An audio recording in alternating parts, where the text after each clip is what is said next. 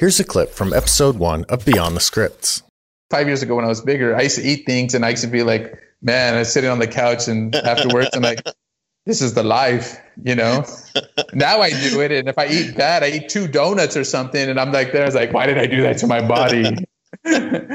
Where before it was like a dozen donuts was fine. So, you know, So you have just one more question. I'm going to let you close it out with the final thought here, but you have a very personal connection to, again, this niche or this specialization that you found. And right now, I feel like there's a pharmacist out there or a technician out there who's passionate about something. You know, maybe somebody close to them struggles with diabetes, or maybe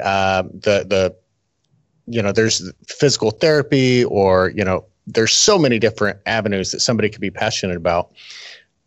But it's definitely easier to stay in the traditional streams. Do you have any advice or any thoughts to someone out there who's got that passion, but they're just, still doing the traditional grind? Yeah.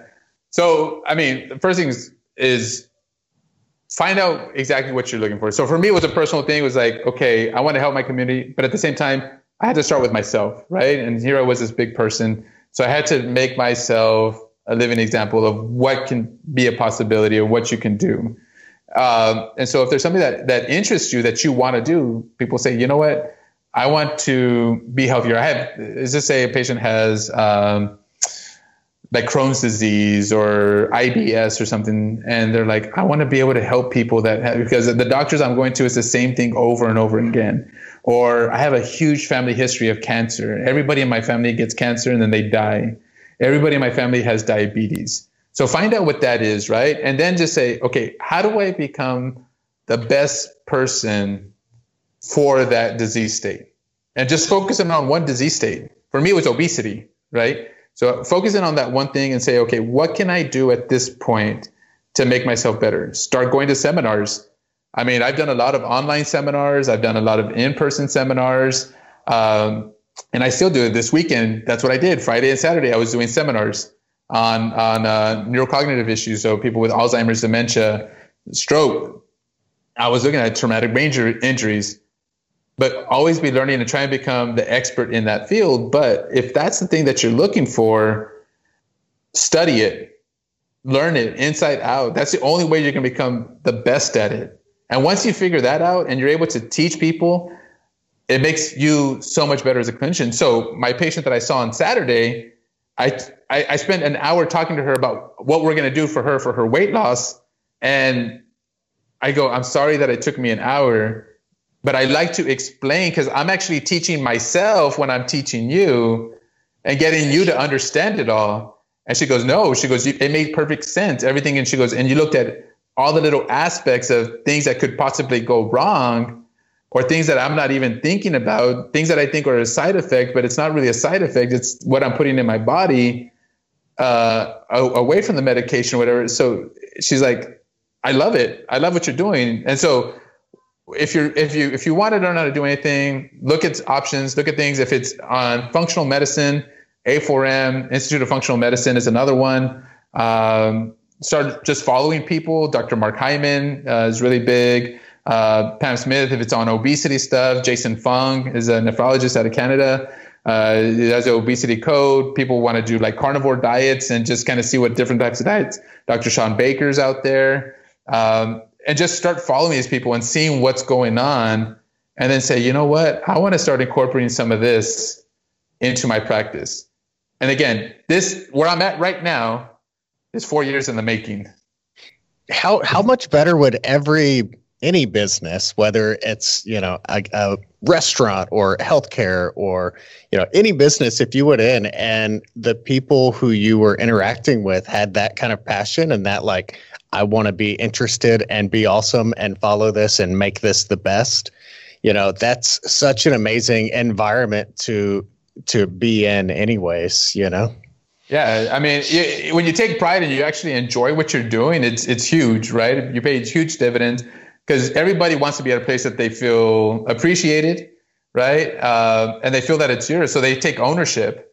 right, of that business. I mean, honestly, everybody that I've talked to with you guys at Pioneer, a lot of you guys do that. You all take that ownership, and you're like, we're going to do what we can to make this the best possible experience for our customers. You know, I mean, I'm one of few customers out there. You have many, many customers, right? And I'm one of the few that you actually call on for just different types of deals and see what I'm doing. And then I call on you guys because I mean, I'm trying to start something brand new. And so I'm like, I need help, guys. And so being able to put yourself around people that